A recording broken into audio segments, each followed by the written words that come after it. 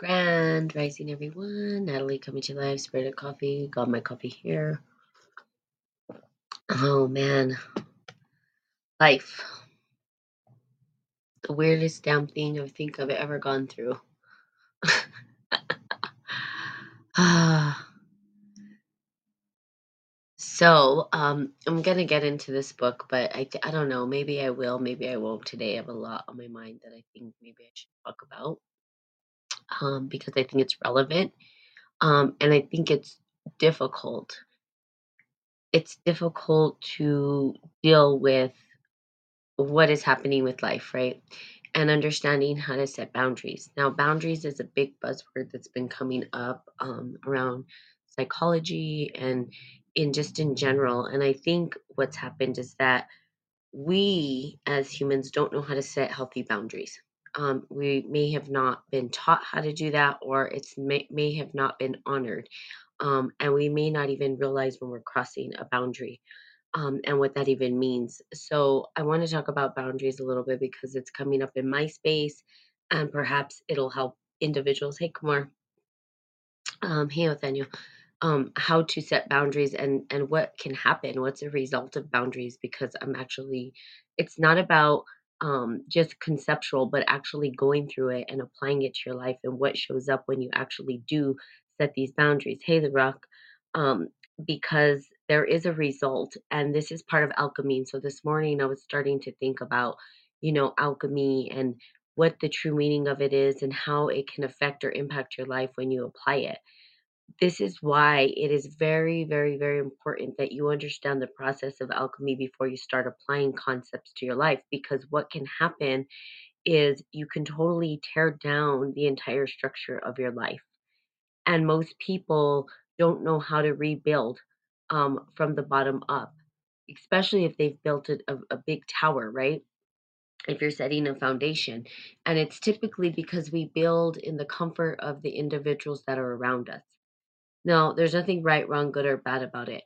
But when you start to understand the relationships and the interconnections and where boundaries are set and not set, and what you're allowing and not allowing, because eventually, if you're not setting those boundaries with individuals, it becomes resentment and it shows up eventually. And we see this with people who are particularly forgiving, kind, and just continue to forgive and forgive and forgive and don't know how to set a boundary and keep it.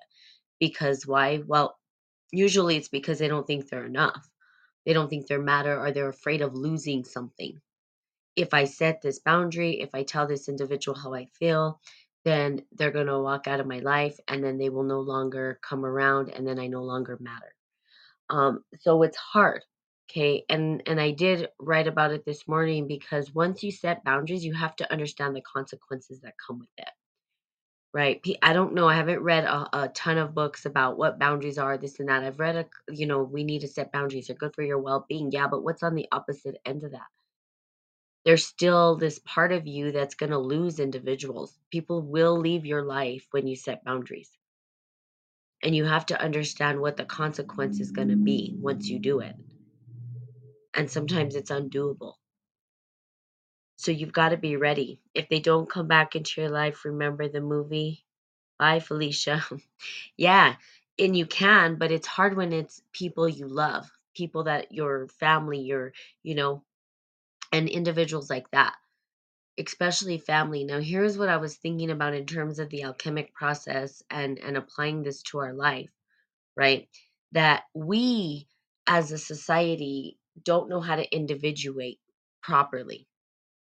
Now, we wanna be individual. We talk about being individuals and individuality, and we laugh at, children who are maybe in their 30s, 40s still living with their parents. We think it's hilarious. Oh my god, they should be on their own. The reality is that we didn't ever live like that before. We always lived with our parents. We always had this co-connection to the people around us. If you go back to tribal times, there wasn't this individuality, but there is now. And we don't even know how to do it because we don't have rites of passage. We don't understand what healthy boundaries mean. So it's just a goulash of shit. Sorry, excuse my language. And I started thinking about this. Where's the rites of passage? Where's our ability to actually individuate, right? And not be looked at as this person who's dysfunctional. It's not about that. It's about us trying to figure out how do we support an individual to come to their full adulthood, basically. We don't know how to do that anymore. I don't, at least I don't see it. There's tribes that do it. And when the tribes would come together, they had all of these 100-yard alchemists. Oh, cool. Hi, good morning. Never seen you on here. Tell me what you do in alchemy, you alchemist. Um, and sorry if I'm not getting the words out good. It's just something that I'm going through right now and thinking about this morning in terms of how we go through the process, um, specifically in living in America right now and the way things are, right? We had rites of passage before, we don't anymore. There isn't a rites of passage. A rites of passage, literally in the American mind, is you're 18, get the hell out. It's just kick them out. That's it. Get out. Now, I'm not saying everybody does this, right? But then you have the dysfunctional who are maybe a little bit older and don't know how to individuate properly so that they can then be sustainable on their own. Now, is it right, wrong, good, or bad? I don't know. It's not either, but it is a mess. I can tell you that right now. And I can tell you that going through the process is not easy, especially when you have people that you love involved in the process. And get ready for yourself to go through some pain and suffering because that's exactly what I'm doing is going through it. I'm going through it because I'm trying to figure out who am I independent of the community. Now, here's the deal. They used to do this in tribes, right? There was rites, there was passages, rites of passage where they took the boys out, right, hunting, and they took the girls and they taught them about menstruation and all of these things, and they helped them to individuate in a way that was healthy and also co-create with the community. So there was kind of this both and that happened. Now, today we don't really have that, at least from not from my experience. If you weren't raised in a tribe, not necessarily. Nobody sat me down and took me through an initiation when I was going through menstruation. I don't want you going through pain and suffering, my friend. Part of life, right? It's part of life. The pain and the suffering is part of life, and it's okay. You cry and you get through it. It's part of life. And there's these ebbs and flows, and it's not easy. It's not easy. This life is not easy. But it's beautiful. There's beauty in it, even in the hardships, even in the hurt and the pain. There's beauty in it. So I just wanted to talk a little bit about that before I get into the book. I'm still obviously I'm struggling to communicate it because I'm coming up with the words of the experience that I'm going through, applying the process of alchemy to all parts of my life. And when you apply it, there is a consequence. There is a result. Okay. Tell me what 100-yard alchemist is. I'm just interested to know. What sort of alchemy are you applying to your life at this time? Me, boundaries. Easy, not. People don't like them. They want you to have none. Okay. I'm going to just, until I can gather. Good morning. I'm an herbalist. Oh, nice. Yay. That's awesome. What kind of herbs are you working with specifically? I wanted to work with mushrooms, not just, psychedelics. I'm talking about all mushrooms. Mushrooms being like the coolest thing on the planet, in my opinion. Fungi and all that stuff. What herbs? Okay, I'm gonna just go on. Stay to be. Good morning. Okay, I'm gonna go on. I'm gonna read out of the book. No more emo stuff from me right now. Okay, the elements of heaven. Okay, the alchemists believe that just as there are elements that make up physical reality in the below, so must there be similar elements in the above through which the Godhead operates. That's right. I did talk about this the other day where I believe that they were incorrect in this book in their theory about what is the above and the below. So the above they've put into a masculine form, and I was talking about that earlier. So so here we go. Let me just read it.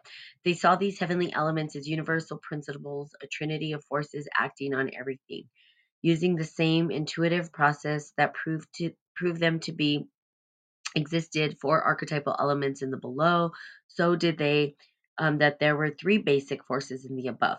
And the idea that goes back to the roots of alchemy, as we can see from this section called uh,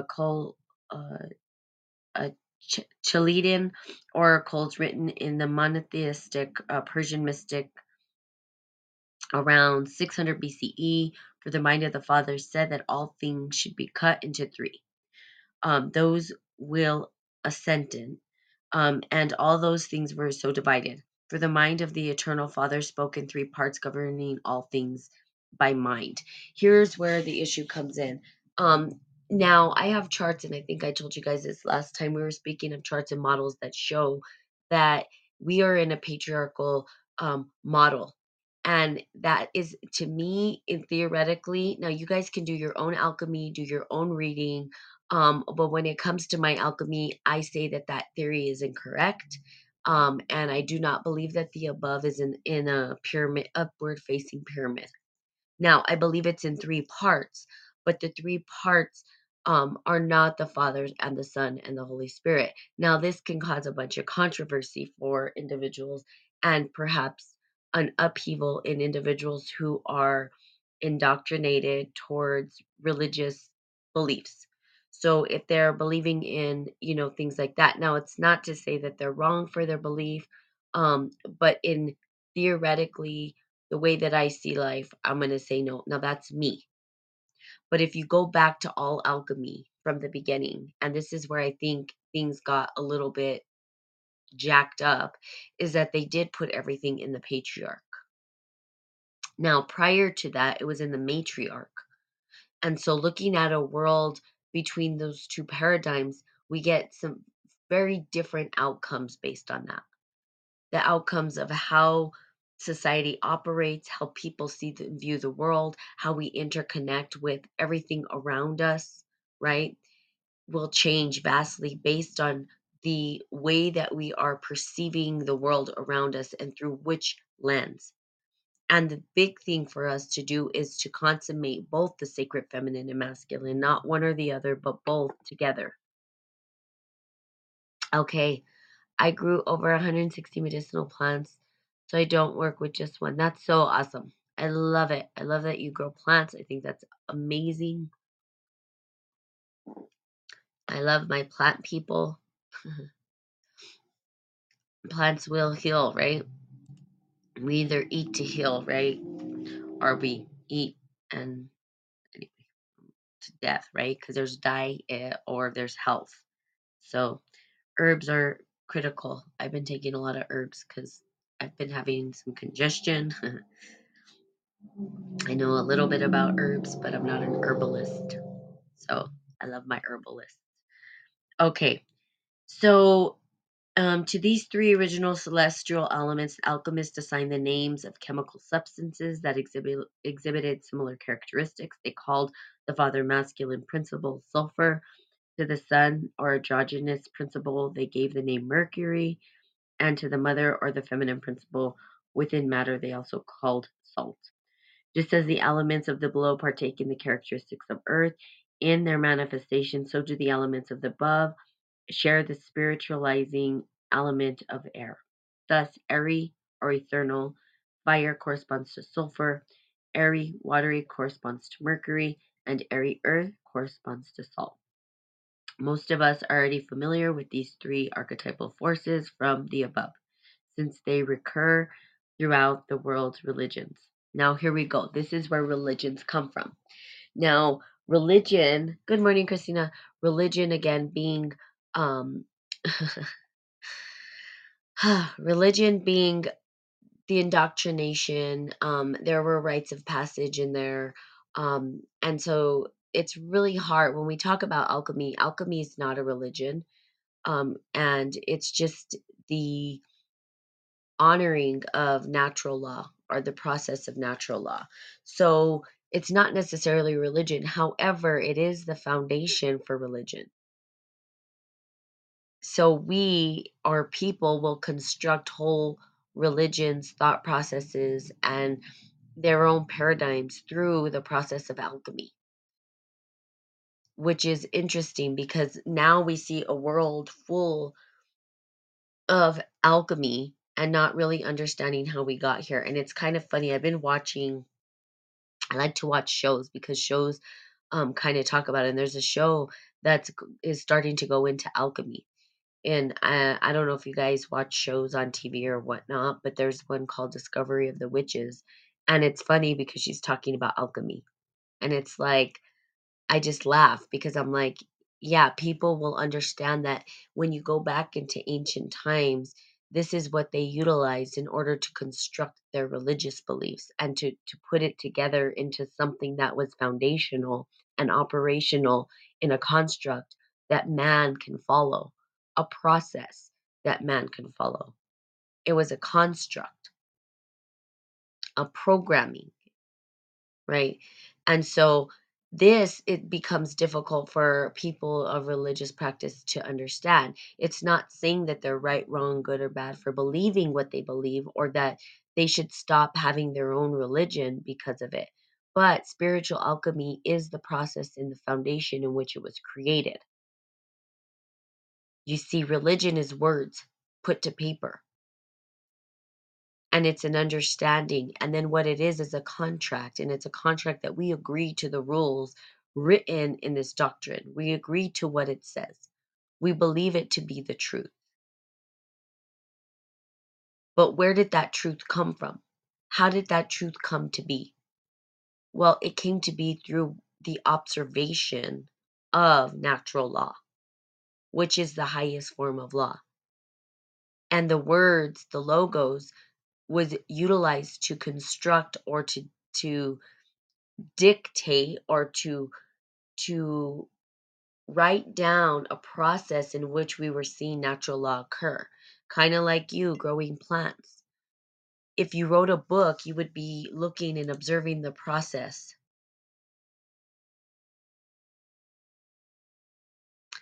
It's actually funny how most people think alchemy is some weird evil thing, but not willing to look deeper. Yeah, and they did that on purpose, right? They made alchemy out to be evil so that people wouldn't understand the process. See, they have it. They created it from alchemy. Their religions were born from alchemy. And in order to keep people blind to the truth, they made it wrong, just like they made the sacred feminine wrong and dirty. Like be a virgin. If you're a virgin, you're pure. Once you're not pure. You're dirty. What? Get the hell out of here. What does that even mean? No. And so the purity of life, right? When we look at the purity of life, to be honest with you, life is more messy than it is pure. Life is a big mess, right? When you're working with plants, the plants don't or they're not born from this purity. They're born out of the dirt and the murk and the more manure and stuff that you put on them, the healthier the plant, which is opposite of what we think, right? So in alchemy, we use it all, the good, the bad, the ugly, the beautiful, the everything. And sometimes we ourselves are going through these very, very trying processes that feel icky, don't feel so good. And we're just trying to grow into this blossom, into this beautiful lotus, right? The lotus, even, is a great depiction. And that's why they use the lotus over and over again. It's born out of, it can be born out of manure and gross crap. And then this beautiful flower just sits on top. So we have to, in order to purify, go through all of this murky murk, and it's part of the process. It's important. So in alchemy, they made it wrong. They made it bad. Don't look at it. It's evil Because then if it was evil and they have the right way to get you into the gates of heaven and whatever it is, right? Then you stop looking at it and you're afraid of it. But anybody, especially a botanist or someone who's an herbalist or working with plants, would know the process of alchemy and look at it and understand it. You're taking notes. You're watching how the plants, what do they respond to? And you're creating a process. And that process then gets written and it gets passed down. Well, it's the same thing as religion. Okay. There was an observation of something, they wrote it down. That observation then became a book, it became a doctrine, it became a piece of living, breathing, writing, literature that people read, believed in, and said, this is the truth. But who's to know the truth? Not really anybody, to be honest with you. I'm still trying to figure out my own truth.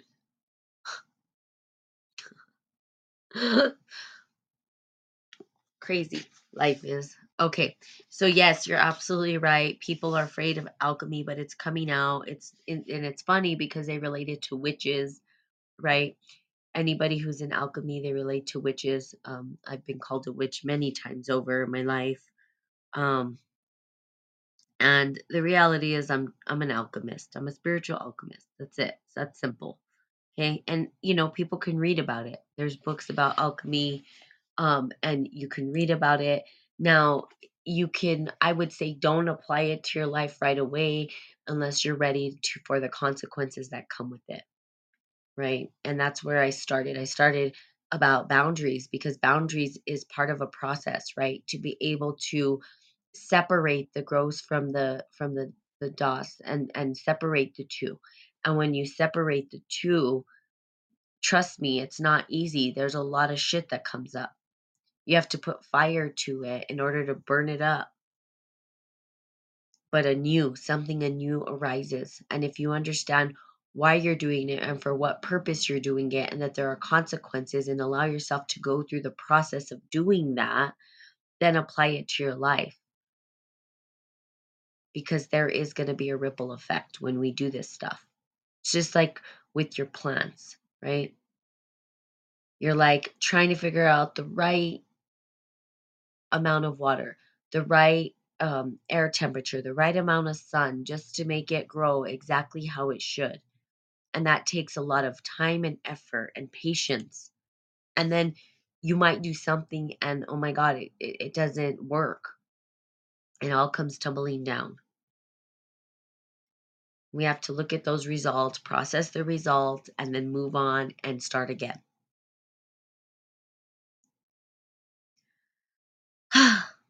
Life is hard. Okay. Sorry. Okay, most of us are already familiar with these three archetypal forces. In Christianity, they call it the Holy Trinity, Father, Son, and the Holy Ghost. In Taoism, these forces are heaven, man, and earth. Similarly, they speak of the three supernals. Buddhists have their triple jewel, and Hindus have the trimeretry. The ancient Upanishads refer to the expression of the three principles within man as the causal, subtle, and gross bodies. These are what I would rather refer to the causal, subtle, and gross bodies. Historians see them played out in human dramas as will, providence, and destiny. Hey, Poetic. Hey, Nightfire. Hey, buddy. So, this is where I like it. Now, here we go. We see the Trinity showing up in different places. Okay. The one thing that they've done is they've taken it and again they've put it into a masculine form, and I don't agree with it. And how do you feel about Perseus? Paracelsus? Paracelsus? Paracelsus. Tell me what that is. I actually don't know what that is. Paracelsus. Tell me what it is, and I'll tell you how I feel. um, so the causal, the subtle, and the gross bodies, I think, are the best way for us to describe, or for me to describe it, because from my worldview, that's the way I see it. Now, you guys can see it from your own worldview, and this is, I think, where most of conflict comes in for people when it comes to alchemy, because in religious doctrine, he was an alchemist that spoke against science. Oh, I don't know that I've ever read his stuff. Maybe I have. Give me some quotes from him. We need science and we need intuition. So we need both. And that's, for me, I can tell you just based on what I know in terms of, since you asked the question, I'm gonna just take a I like to answer questions. So I don't know what he said against science or how he spoke against science. I would say this. When actually it goes into this, what I'm speaking about in the gross, the dos, and all that stuff. When the biggest lie that has been told to us, and I've been said this over and over again with religion, and here's where the big conflict comes from, in the Trinity itself, in the separation. When we started to understand separation, right? Black, white, right, wrong, good, bad, all this crap that we created, right, was a separation. And in that separation became two, right? We went from one to two, from two to three. When we constructed the Trinity, right, one of the Trinity went into a masculine form. That masculine form then sought out science. I mean, it went so far left, and that's what we see today. We're so ingrained in the masculine perspective and way of seeing the world that scientists can't see past that. Their imagination has gone. There's no imagination in it. It's all numbers and science. So here's how I feel. We need both, okay? We need both. Both meaning we need both intuition and we need science. And when we marry the two, we have co creation with the divine. Now, what they did is they took the Trinity and they said, okay, the Trinity is the Father, the Son, and the Holy Spirit. However, they're trying to put the feminine principle back into it with the actual elements that they work with. Where in any of that, Father, Son, and Holy Spirit, do you see that the sacred feminine is honored? So we'll say that the Holy Spirit itself, if you look at, so let's go back to religious doctrine, which is it's hard for people when you talk about these things because they have this belief and it's not going against their belief. It's talking about the construct of how the religion, or the foundation of how the religion was constructed. The Father and the Son and the Holy Spirit. The Holy Spirit, what, being the divine, what, Father, it's still in a masculine form. We've never, you should read about him. He said that science would be the downfall of man because it leads people to think with worldly knowledge. Yeah. Um yes and no. Science is a downfall and it's not. Science made COVID. Yes, of course. So we're looking at the patriarch. So I'm trying to bring you guys back to look at the Trinity. Go further back and look at where the root of all of it came from. It came from the Trinity. So the Trinity itself is within religion, even. Science is in religion, even, because it's all the way left and masculine. So what we do is we associate the science to the masculine form, to the left brain, logic, right? Then we have intuition and imagination on the other spectrum. So we can't take out science completely and we can't take out imagination completely. The goal in any alchemist's life is to find the balance between the two, the equilibrium between science and intuition. We're too far left because we're seeing everything through a three-dimensional time space. It's the patriarch, and that's the issue. It's not that the patriarch's wrong or there's something wrong with being patriarchal or having patriarch. We need both. That's the problem. We need to reintegrate. Well, it came from a country that doesn't believe. Believe what? Sorry. It came from a country that doesn't believe what? Sorry, I don't know anything. You mean like atheists? Because atheism leads to science. So the more scientific, the more atheist you're going to be. You're not going to believe in something divine, and that, at least that's the way I see it. The further that you get away from religious, or I don't even want to say religion, the more that you get away from the imagination and intuition, or the collective unconscious, or whatever you want to call it, the further that you get away from it, the closer, the more you're drawn to atheism, or not believing in anything. And I think that's what you're talking about, Larock. So yes, science is, it could be the downfall. Doesn't mean it has to be the downfall of man. We have a it is our time to reclaim it.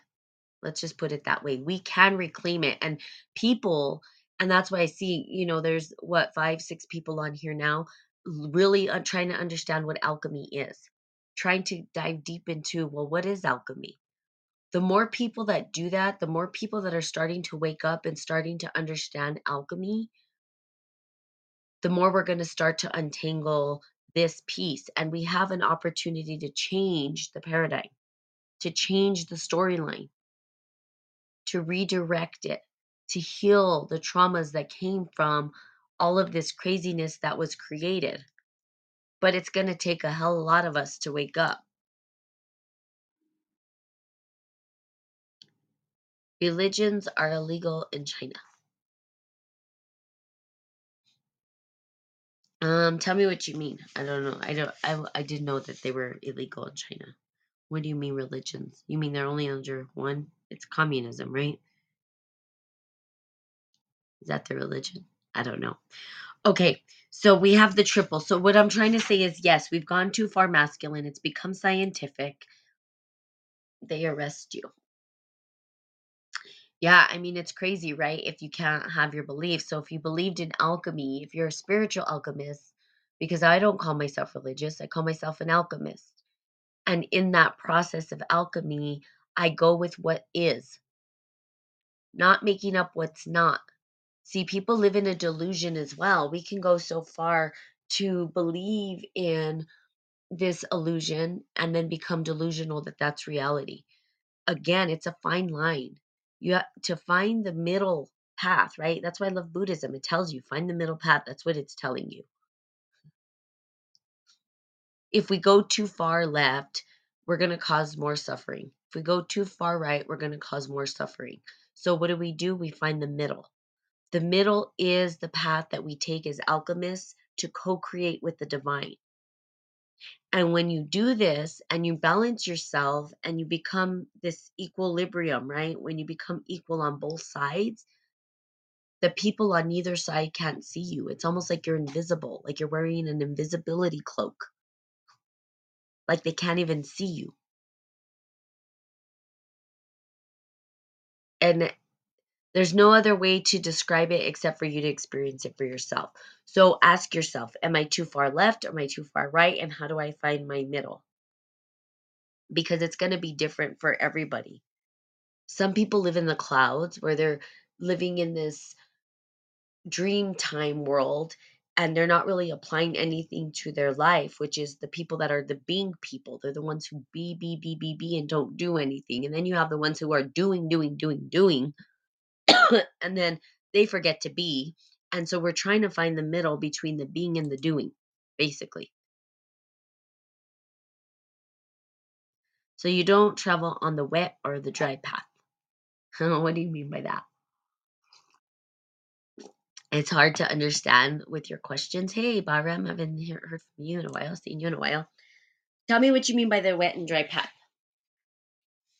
I travel along many paths, so I'm not sure what that means specifically. Give me an example. That would be good. And thank you for the questions. I love when people ask questions.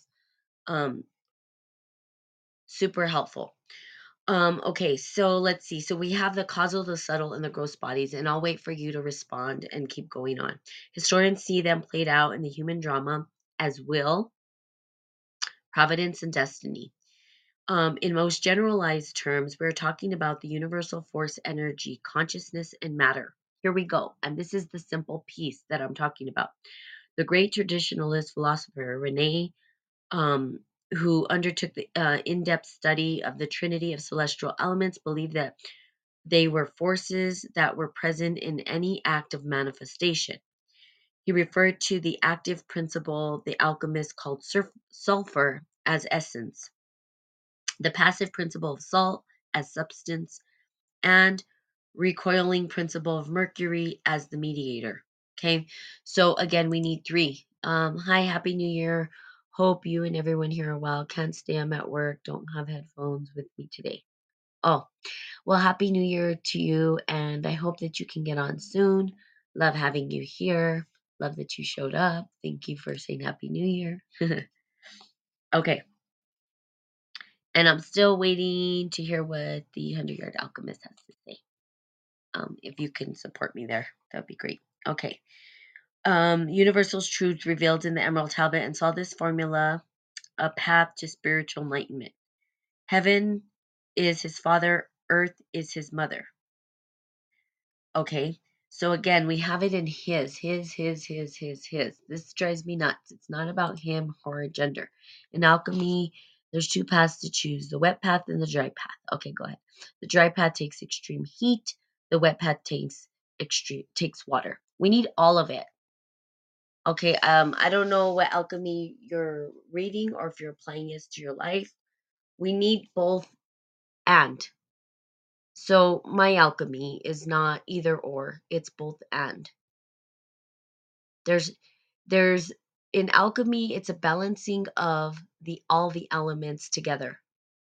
So now I don't know what for me, okay, and maybe you have some other paradigm that you're looking through, or I don't know what you're reading.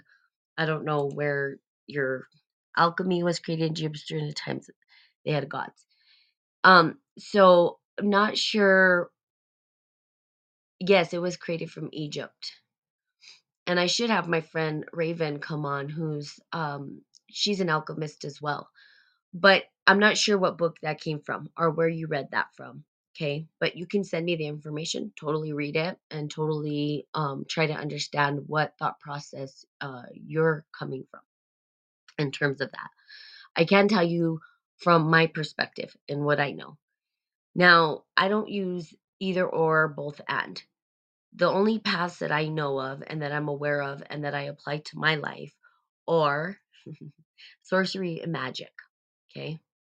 Sorcery being manipulation, magic being supporting others into the light or co creating with. Okay. So you can look at it as sorcery being the dark arts and magician being the light arts, basically. Okay. Now, if you're applying the dry or the wet into sorcery or magic, then perhaps I can make a connection to what you're talking about. Okay. Otherwise, I would say I'm not choosing dry or wet. I'm using all elements because you have to. You have to use earth, water, air, fire in everything you do.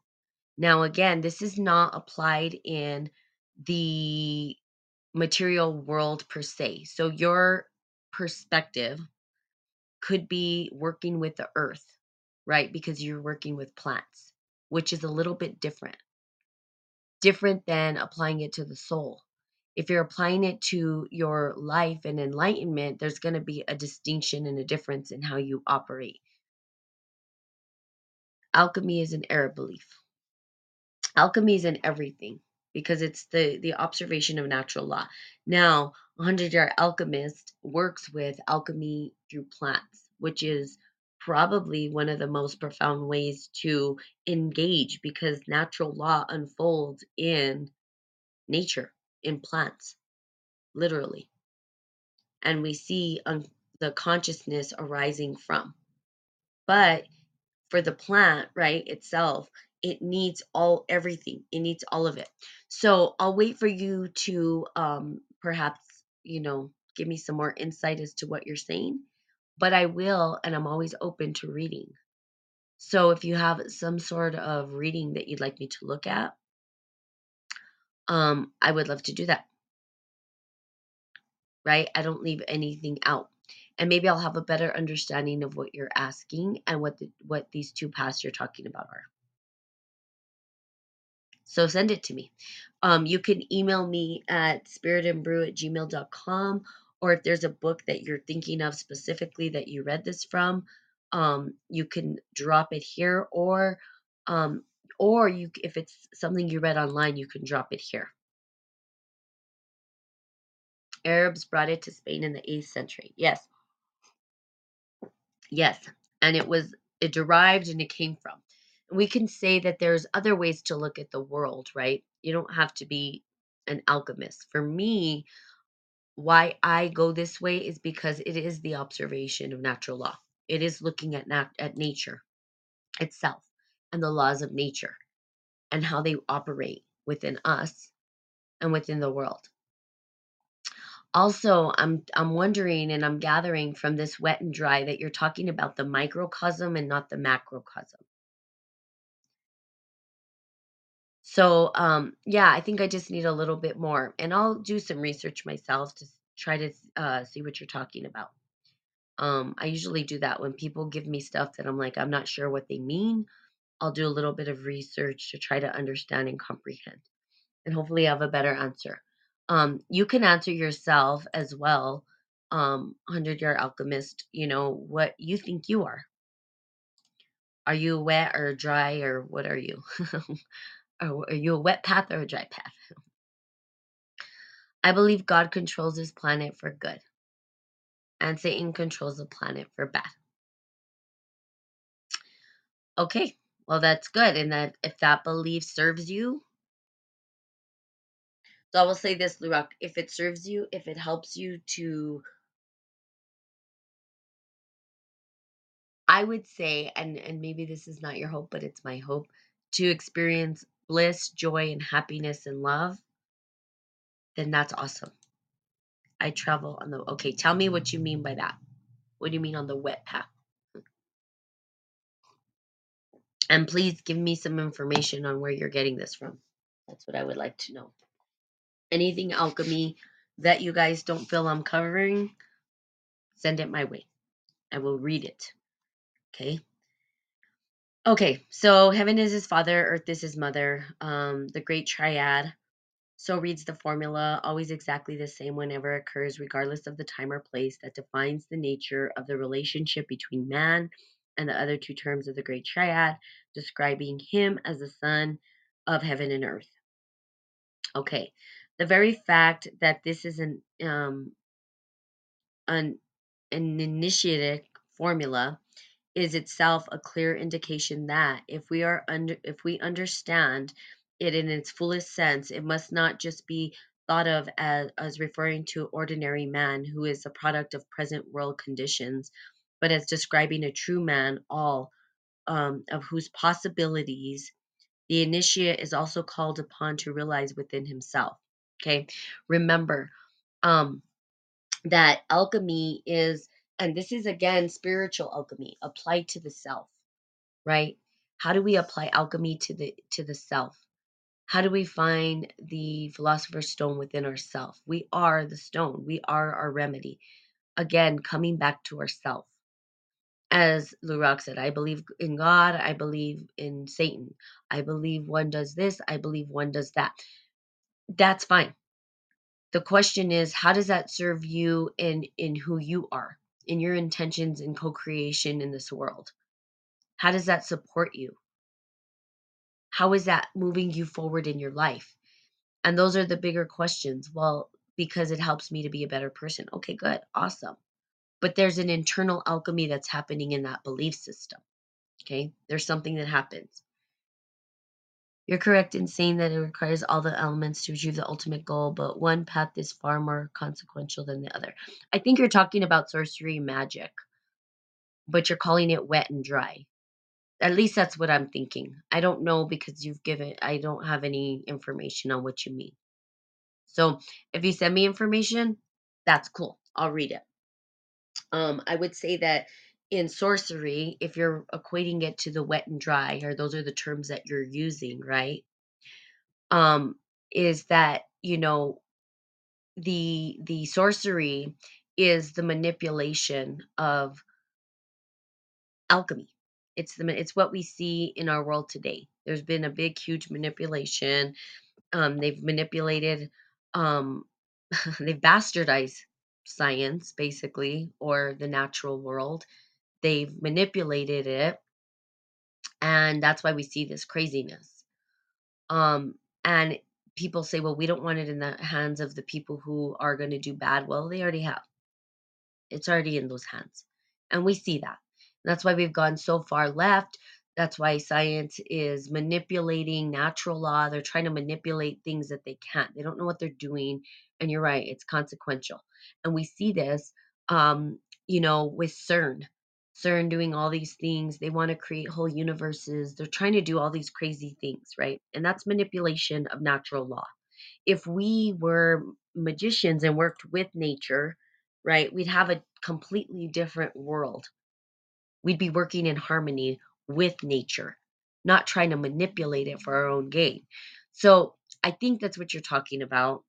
And I kind of think, but I don't know. And I can't know until I read, until I know who's actually writing it as well. Here's another thing about alchemists.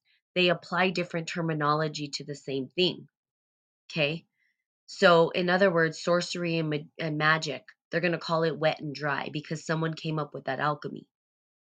And someone said, oh, if you go this way, you become dry. And maybe the fire, I can see maybe the dry would be perhaps the manipulation or sorcery. If I pulled it, okay, here's what I'm going to do. I'm going to pull from what I know of alchemy and come up with a theory of what I think you're saying. Not sure until I read, but can be sure. Fire. When we put fire to anything, we get divine will, but we can also get manipulation of elements.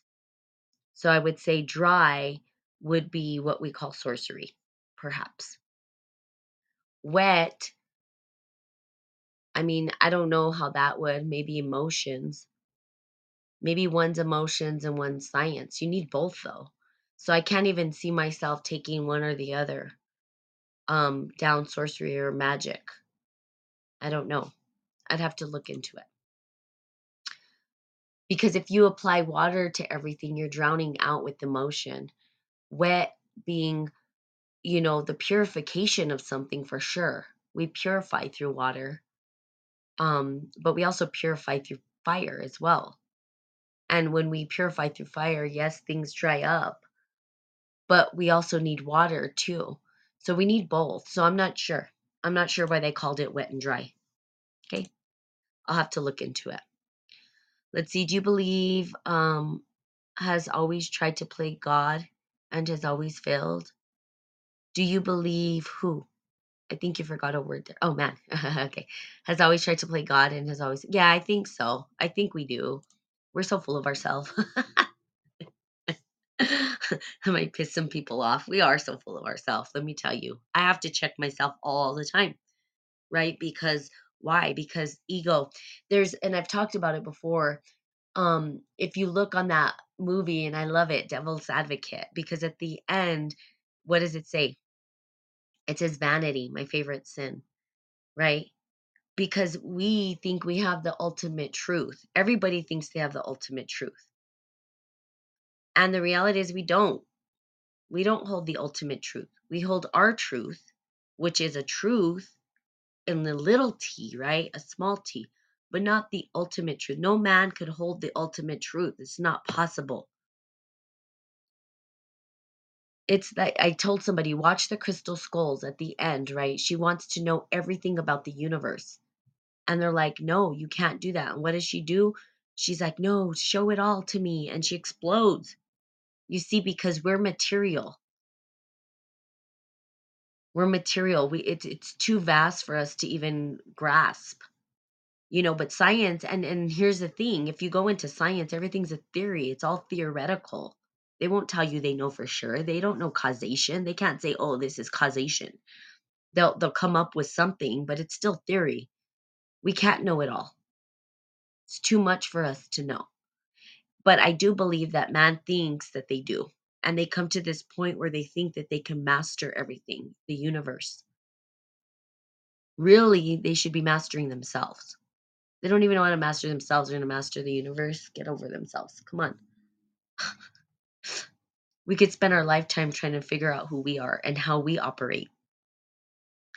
Now, we are a universe and we're a microcosm of the macrocosm, which is cool. It gives us some insight and some knowing about how things process and operate, which is awesome. Now, this is, and I can, and let me just go a little further for you, Larock, before, and I'll make this my last thing.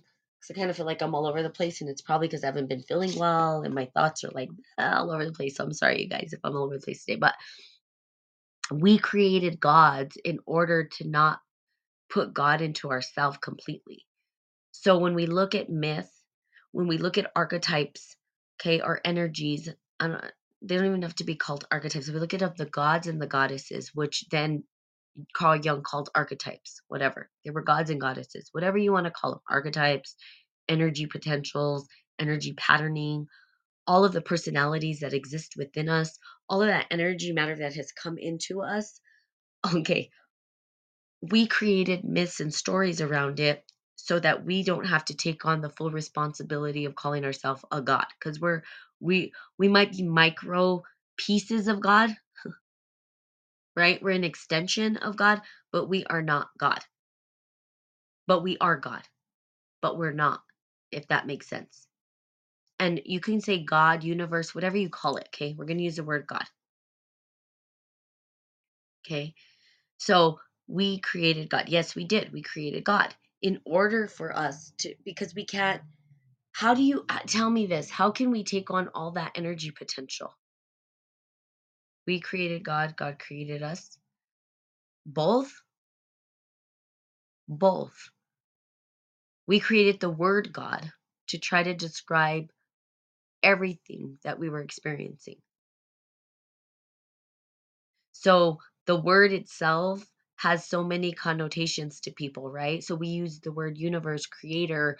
Um, there's a whole paradigms of like we were born from, it always was, it is. They call it it. They call it different names, Yahweh. They call it, all these different names. We can't put a name to it. Once you put a name to it, it's not that anymore, right? That's where that beginning comes from. So I'll say God as the all encompassing everything, but we are too tiny to understand it all. There's no way we can embody it all. If we did, we disappear, explode, or become part of the all again. Okay, what's another good visual? Oh, Lucy. If you guys have watched the movie Lucy, have you guys watched that movie? That's a good example of kind of being the all and the nothing. At the end of the movie, she becomes everything and nothing, but she disappears. So in order for us to describe what was happening, we've created and constructed these gods and goddesses. And this goes back to ancient myth. It goes back, there wasn't a distinction between animals and people. Animals were like humans, and humans were like animals, and we were one. And then we separated.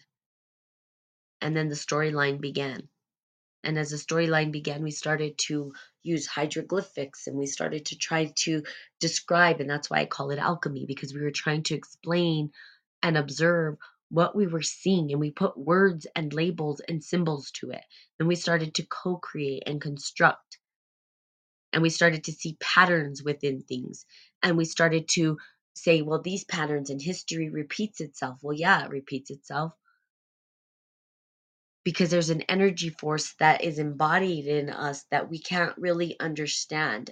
We can't hold on to it. You can't grasp your personality. Can you hold on to it? No, it's fleeting. You're different with different people. So we had to give it a place. But if we tried to embody everybody's personality all at once, what do you think would happen? We all have our different temperaments. We all have our own unique archetypal patterning, our own different way of perceiving the world, our own experiences of it. Our flesh looks the same, but it's constructed differently. Our hands look the same, but mine might be longer. You see, we're unique and not unique at the same time. It's pretty interesting. And the more that you reflect upon that and try to understand that and say, wow, could I be everything and nothing at the same time? You can, but you can't stay there forever. You're going to grasp on to some sort of temperament, some sort of personality, some sort of energy is going to land within you. And then we talk about the mind and how the mind plays out on hanging on to a personality or to a way of being that actually supports us in being grounded onto this playing field, onto this three-dimensional time space. If we let it go completely, we have nothing to identify with. Eventually, you would die. That's what would happen. You would disappear. And there's no way that you can hold everybody's energy inside you. Too much. Splendor Solis, Volamin, Inertia Prima. I have a library's worth of books on alchemy. These are just a few. Okay, cool. Thank you. I'll take that down. And your libraries, you can send me books that you think I should read. I'm always open to that. Um, I love sharing books as well. So if there's any books that you would like me to share with you, um, I can do that as well. I had started on Facebook a thing where I shared books, but people I don't know, people don't read as much today, so that's why I typically read on here. But um yeah, and if you have any information that you want to share in terms of your specifically your wet and dry stuff that you were talking about, you can send that to me as well and I'll take a look at it. Just to see what mind frame you're coming from. What is it that you're thinking? Um so that I can understand. Remember, in alchemy, it's not a one set way, right? It's not my way, not your way. That's not alchemy at all. Alchemy applies different symbology, different logos, different ways of describing the same exact thing. So your words may be tied to the same kind of understanding that I have with different words. And that's usually what gets people confused about alchemy, especially if you're applying it to yourself. You'll come up with your own sort of construct and way of describing it.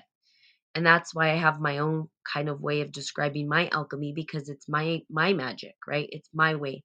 Just like a 100-yard alchemist has your way and your understanding of a great work. But I'm always open to reading and having different logos to talk about the same thing, right? So that everybody can be part of the dialogue and understand. Um, so there you have it. Okay, so great. Thank you guys for participating. Yes, going through a lot of crap right now. Um, and I feel a little bit off today, which is okay. Not as sharp as I normally am, but that's okay. It's because I'm not feeling so well. So there you go. That happens. But I appreciate your participation, 100-Yard Alchemist. Thank you for sharing your insights and